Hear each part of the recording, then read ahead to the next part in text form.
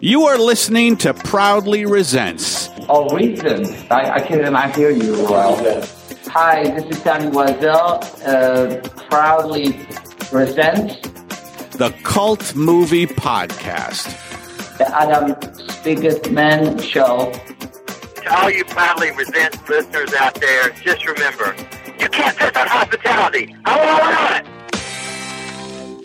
It's Proudly Resents. I'm Adam Spiegelman. I'm driving late at night back from Bad Movie Night, and I was going to record with those guys, but they started watching Trapped in the Closet, and I didn't think they'd want to stop, and I need to get home. But I wanted to talk about the film we watched tonight. We tried to watch Yoga Hosers, which is only on one streaming service called like Flixnix, or I've never heard of it. It was really not a good film. Not a lot of fun. I know he gets to Kevin Smith's film with his daughter and Johnny Depp's daughter. And, yeah, I don't know. I wasn't, trying to be nice about it because I'm a fan of his, I guess. I don't know. I would not see that film. Sam, I am. In a house with a fox in a box, maybe, but, otherwise. Anywho, then we watched this movie, this gem Ken Osborne found, called Hollywood Musical. Hollywood Musical is made by a guy who made a movie called Untitled Romantic Comedy, I think it was called. Anyway, be in the show notes, I'm sure. He made a movie a while ago about a guy who's dating an invisible woman. All right. Apparently it was really bad. And you can see she's reading a newspaper, the invisible woman, and you can see the gaffer or whoever underneath moving the newspaper around while she's reading the newspaper. This invisible woman and him just walking around with his arm out, laughing. So this movie is a satire on Hollywood and how shitty Hollywood is and how shitty Hollywood people are. And it's about a group of people. It's like the movie Magnolia, except, as Adam Felber pointed out, they all have the same goals.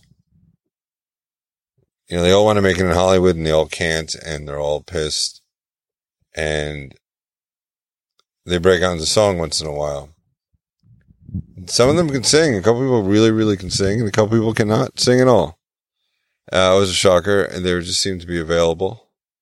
So the guy, the writer, directed the film, starts out, he plays Sally Struthers' personal assistant, and she fires him.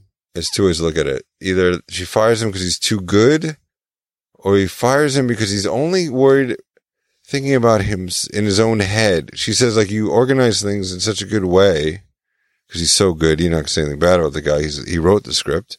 It's about himself. You organize it so well that I can't find anything. She had a funny, actually, it was a very funny line. I don't want to be a dick, but it was funny. Like, actually, it was funny, but it was really funny. She said, I need to get my nail fixed, and you put my woman's name under manicurist, and I usually I put her under fingernail lady. And, that was funny. So she fires him, and she says she wrote his script, but she has no idea what it's about. And I don't know if it's because his script was so bad or that she just didn't get it. And she keeps saying, you're a bad film writer. And he's like, no, you should take a class. And he says, no. I've been doing this for 20 years. But as Kent pointed out, I'm doing a one-man show about this film. As Kent pointed out, it's like saying, this brownie tastes like shit. And you're like, you should take cooking lessons. And you're like, oh, no, I've been baking for 30 years. Yes, but it still tastes like shit. You're not good at it. So there's all these different stories. One character is the writer, Alexander Black. Another character is a frustrated screenwriter who's based on Alexander Black because he wrote a movie called Untitled Romantic Comedy.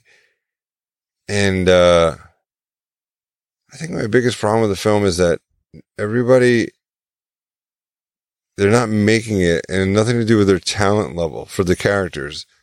they're not making it not because they're not talented, but it's because Hollywood is so stupid and they don't get it. Or, about how talented they are. But you watch this movie and you're like, hey, a lot of you are not that talented. Like I said, there's a couple great singers. The one with the dark hair, the one with the red hair. But a lot of them can't sing or act. And you're like, well, that's probably why you didn't get the part. And so this woman does an audition, and it's so good they don't notice an audition. They think she's really having a breakdown, but it's her character having a breakdown. And she stops her audition and she says, no, it's me, the character having a breakdown. I'm not having a breakdown, which is exactly what I would do if I realized I'm having a breakdown. And they're like, hey, you have to leave. And I'll be like, oh, no, I'm not really having a breakdown. But then they're like, well, you're so good, but she's like, you're so good, but you don't fit the part. But I feel like, because I've been on both sides of this, and I think this is something relatable to job interviews or whatever. If you're not right for what they're looking for, no matter how good you are, it doesn't matter. And that sucks. And on that note, I have to go to this supermarket and get some milk. Hi, I'm John Waters. Yeah, hi, this is Dolph Lundgren. Hi, I'm Lance Henriksen. Hi, this is Keith Gordon. Albert Kuhn. Miguel Ferrer. Nancy Allen. Robert Davi. Richard Elfman. Ileana Douglas. Patrick Warburton. Zwingshauser. Cliff DeYoung. Steve Railsback. Mr. T. William Cash. If you haven't been listening to the Projection Booth podcast, you're missing out. Each week, the Projection Booth brings you in-depth discussions of some of the most interesting movies ever made. I'm Mike White. No, the other one. I'm the guy who wrote the film fanzine Cashiers to Cinemark since 1994. Since early 2011, I've been co-hosting the Projection Booth podcast. Try us, won't you? I never try anything. I just do it. Visit the Projection Booth at projection-booth.com.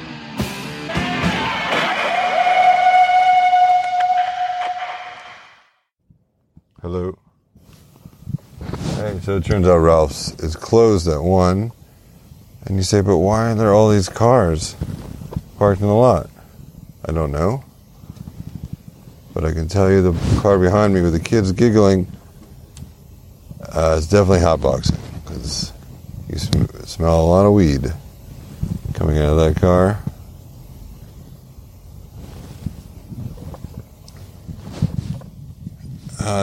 So this movie, we were talking about Hollywood Musical, which is on Amazon Prime. So you're like, well, that's an accomplishment in itself, that you got distribution on a streaming service, a major streaming service, bigger than Yoga Hosers. But it also makes me want to cancel Amazon Prime. That's how bad this film is. It's like, why am I spending $100 a year so we can indulge in this guy's fucking shitty art? Sorry. As a connoisseur of films that go haywire, I don't know, I can't put it up there in the canon of Neil Breen. Or obviously the great Tommy Wiseau, but because, I don't know, I think I have that a little anger about people who are shitty towards Hollywood. Like, I'm not going to say I have an easy time working in show business, navigating it. It sucks, but there's a certain amount, I guess, for when I am on the other side, someone doesn't get a part or something, and and I'm to blame as the man. It's like, well, there's other factors, and I don't know. You don't want to blame other people. So that part of the film kind of bothered me, and the fact that it's about a filmmaker who can't get made because people only want to make blockbusters. I mean, God forbid, when you ask somebody for their money to make a movie, they want to make the money back and then some. Show business, not show crappy movie. And so that kind of weirded me out too. Yeah, of course they're not going to make your shitty movie. It just sucks. But so the struggling screenwriter character is struggling because his girlfriend's like, listen, just write a shitty movie so you can make money. And he's like, I can't do it. So he's struggling. And in another funny scene, he finally pitches the shittiest movie he can think of, and they're like, "Oh, we love it, but we already made it." And that actually happened to me once. I was pitching at USA Network, and I heard they're like, all they want to do is have a show that's like Blind Date meets something else, or Something Ridiculous meets something ridiculous.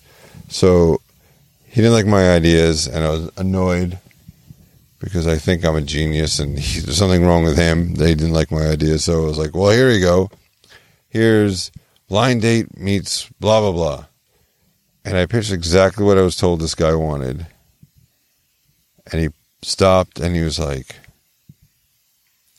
yeah, we finally made that pilot, and it bombed big time. 3 weeks later, that guy was fired. Lesson there, I don't know, people make their own crap. They don't need you to tell them where to find crap.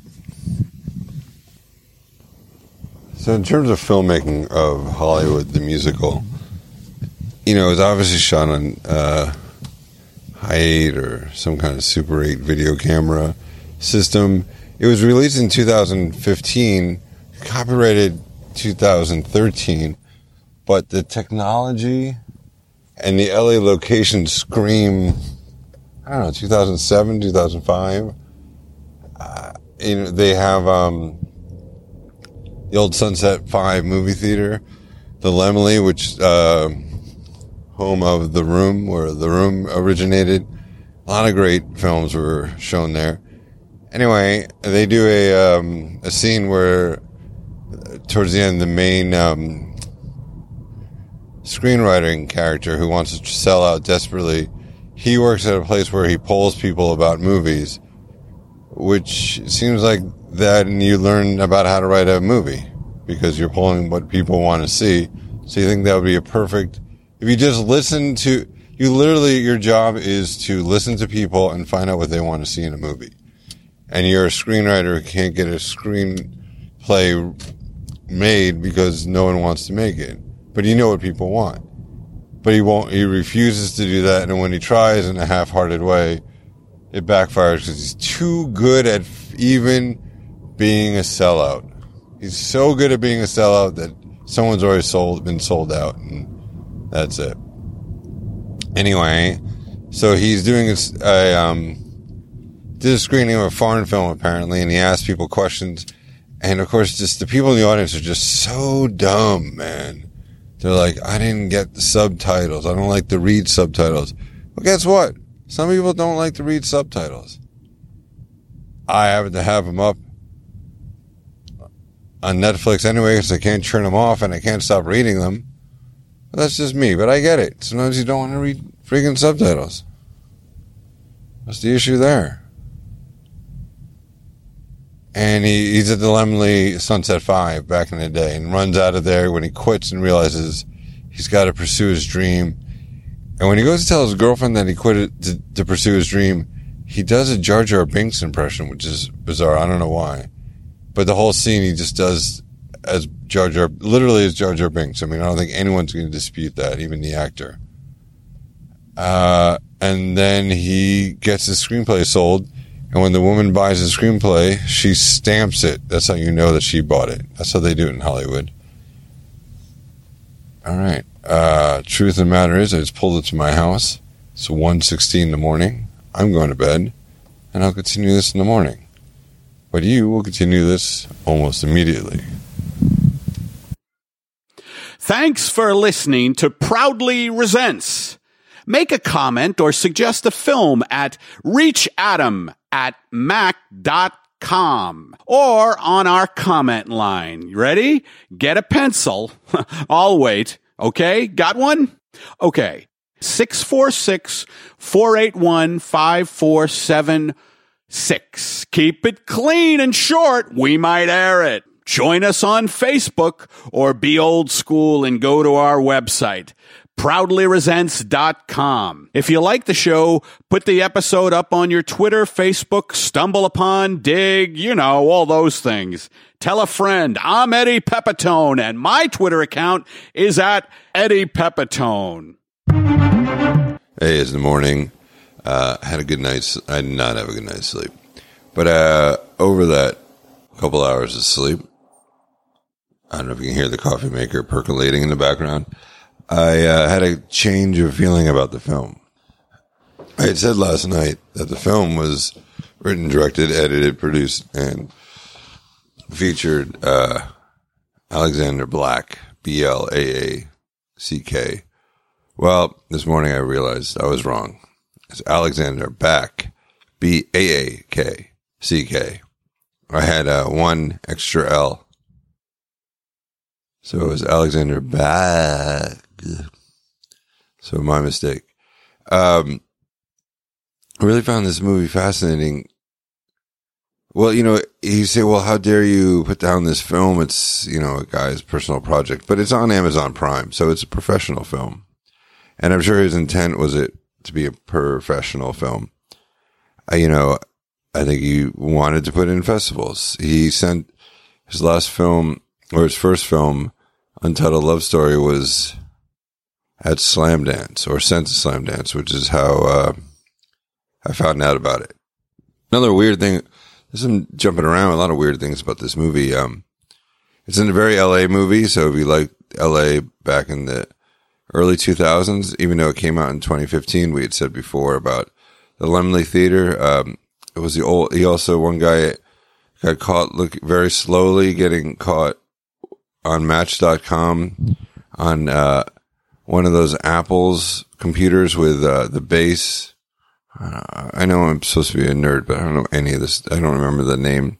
It's the first flat screen Mac, but an old school Mac. So it's got to be a while ago. And the guy's on a regular house phone making phone calls. So I guess it is what it is. So it was shot a while ago and came out in 2015.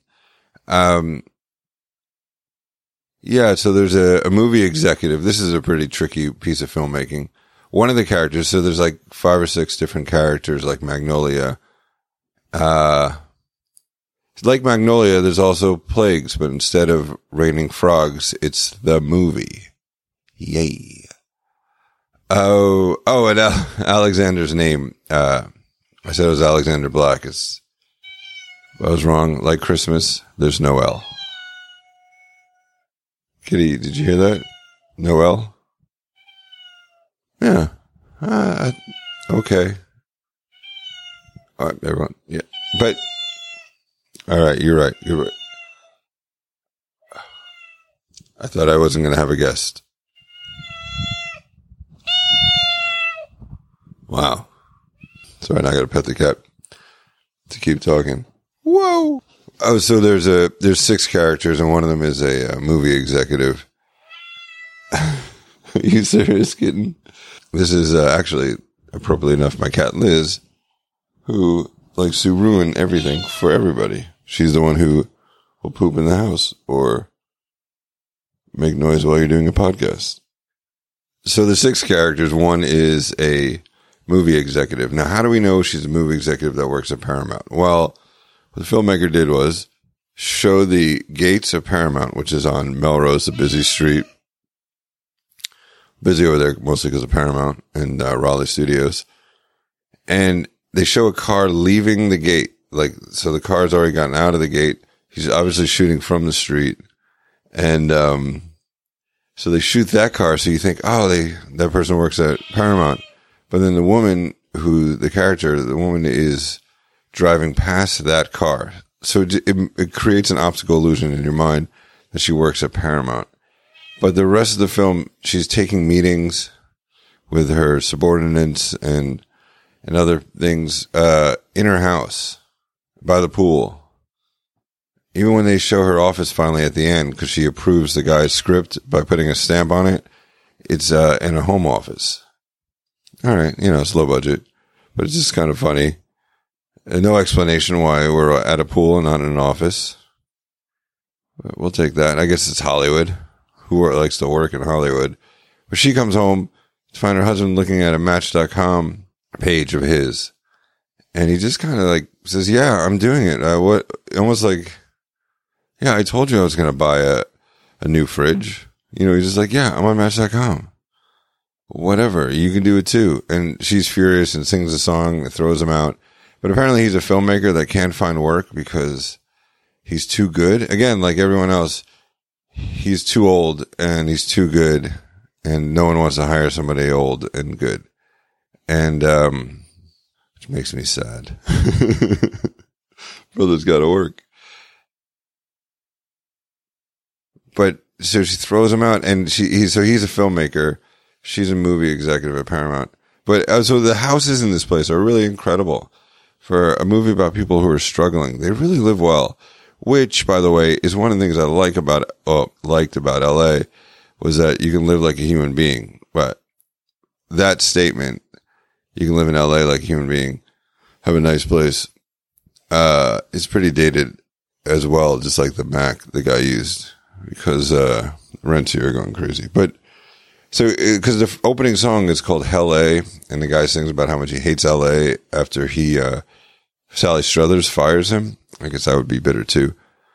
And how much is he paying her assistant? Really? Really? Really?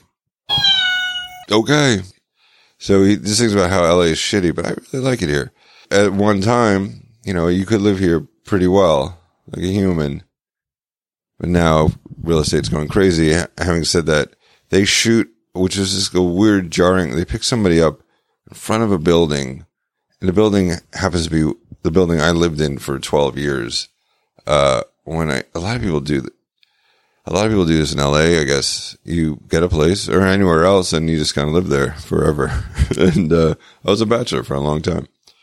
My rent started out at $800, and by the time I left 12 years later, it was $1,100. It was a 1-bedroom with a balcony, great location. I loved it. Left kicking and screaming. But it was just weird to see, because it's weird just to see your house, like, hey, when did they shoot this movie in front of my house? And I'm guessing I was still living there because it was a while ago.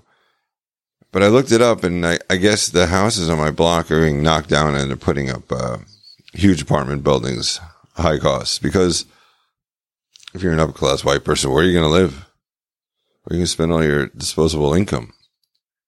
So that statement about LA, that's my political statement today. This is an insane town. Now it's going to be really impossible to live like Brooklyn. Thanks, white people. See, giving the cat a little pet. Now she's happy. The same woman that's such a good actress that they can't find a part for her, before she goes to the audition, she has this life-changing moment with her boyfriend where she pretends that she's pregnant and he gets real excited. And then when she says, "Oh, I was just acting," now, this is the problem with the actor, I'll be honest. I don't like to shit on these movies, but I couldn't read the actor because she gets real upset that once he finds out that she was only acting and she's not pregnant, that he was super excited or super relieved. I don't know. The guy didn't make me feel like the guy didn't want to have kids. It just felt like the guy was like, "Oh, you're acting." That's what I didn't read, that he was disappointed. I read that he was like, "Oh yeah, okay, cool. All right. What was he supposed to do?" So they get in a huge fight. And again, a problem with the film is the eye lines don't match. So when he does a single of her, she's looking left. And when he does a single of him, he's looking left. So they're not looking at each other, and he's right and she's right. So they have this fight where they're not looking at each other, they're looking in different directions. And the music starts, and then the song doesn't happen. And she walks down the stairs and cries. So, I guess we get the point of that. So do I recommend this movie? I do. I don't really recommend it on the level of Neil Breen, who is at a high level of good, bad filmmaking. Sorry, Neil. But this, it's in and out of focus. It's amateur. It's fun to watch old school LA if you want to see an LA back when you can live here. The songs, like I said, a couple of the women are really good singers.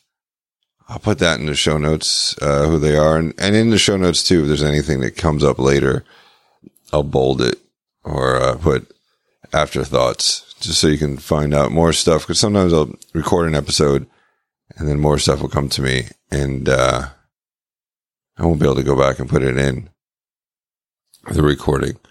How is this solo project for you? Listen to this at home. You like it? Is it weird? It's hard for me to do. So I'm trying to do it. I don't know. I always feel like, I think I've said this before, but I just feel like I'm leaving an awkward phone message for you. So this is a very long phone message. You got to get another cassette and put it in. And I like the moral of the story. The moral of the story is if you can't get work, it's because you're too good. But I felt like the real moral was at the end, they have a big song and dance number. Like, just live your life. Like, this woman that dumped her boyfriend because she didn't want to have kids, she ends up meeting a guy very conveniently at the end of the film, which kind of annoyed me. The frumpy acting teacher and her have coffee. So I'm like, oh, the hot chick's can get on with the frumpy acting teacher. I can appreciate that as a frumpy guy. And then, he brings over his super handsome friend and the two of them hook up and they go on this date at Griffith Park. Again, location stolen. And he's wearing a vest and a really weird red shirt and a tie, and she's wearing an evening dress, and they're just walking around Griffith Park.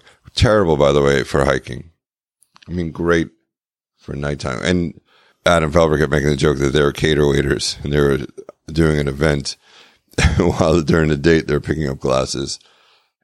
They sing a song, they fall in love, and so at the end number, all the people come together, and I guess she has a realization. The struggling filmmaker gets his movie sold. So it's not like he had a realization the realization I'm saying is, live your life. Don't try to live your life for this elusive success. But so that's, I think, her lesson. And then the independent filmmaker that can't sell a script fails at selling out and then sells a script to the woman who got cheated on. And she has epiphany that she needs to make good movies. So I don't know. And then I'm so confused right now. Anyway, they all end up in a field. I don't know where the field is. I never lived there. And they're all wearing white and dancing. Now, when I said they're all wearing white, 90% of them are wearing white. A couple people wearing beige, which I think is hilarious because, they showed up out in the middle of Rancho Cucamonga or wherever they were. And they're like, I told you to wear white. I told you I didn't have white. I told you to wear white. All right. I guess we'll have to figure to justify your character likes to wear beige. But even the director wasn't wearing white. He had a white t-shirt, but he had a beige shirt over it. And I thought that was weird. He should just wear white. It's his thing. All right. Well, let me know what you think of the solo cast. So if you're new to the show, this is not normal. This is not a normal show. The host isn't just talking into a receiver of a phone. Oh, nothing to say, Kat? So there's always great guests. Steve Agee, Todd Levin, Adam Felber's done a few great shows. My brother, Mike Spiegelman. What? Mike Spiegelman? Yeah, the Mike Spiegelman. I got him. Mike Spiegelman was on, and we talked about Beverly Hills Cop 3, and it was part of Podcroll, 2 other podcasts. Hey, Do You Remember? And Does This Have Legs? They did Beverly Hills Cop 1, then 2, and then we did 3. That's fascinating. So check them out. Go to our website, proudlyresents.com, or go to iTunes. Thanks a lot for listening. I appreciate it. That's enough of this interview, Adam.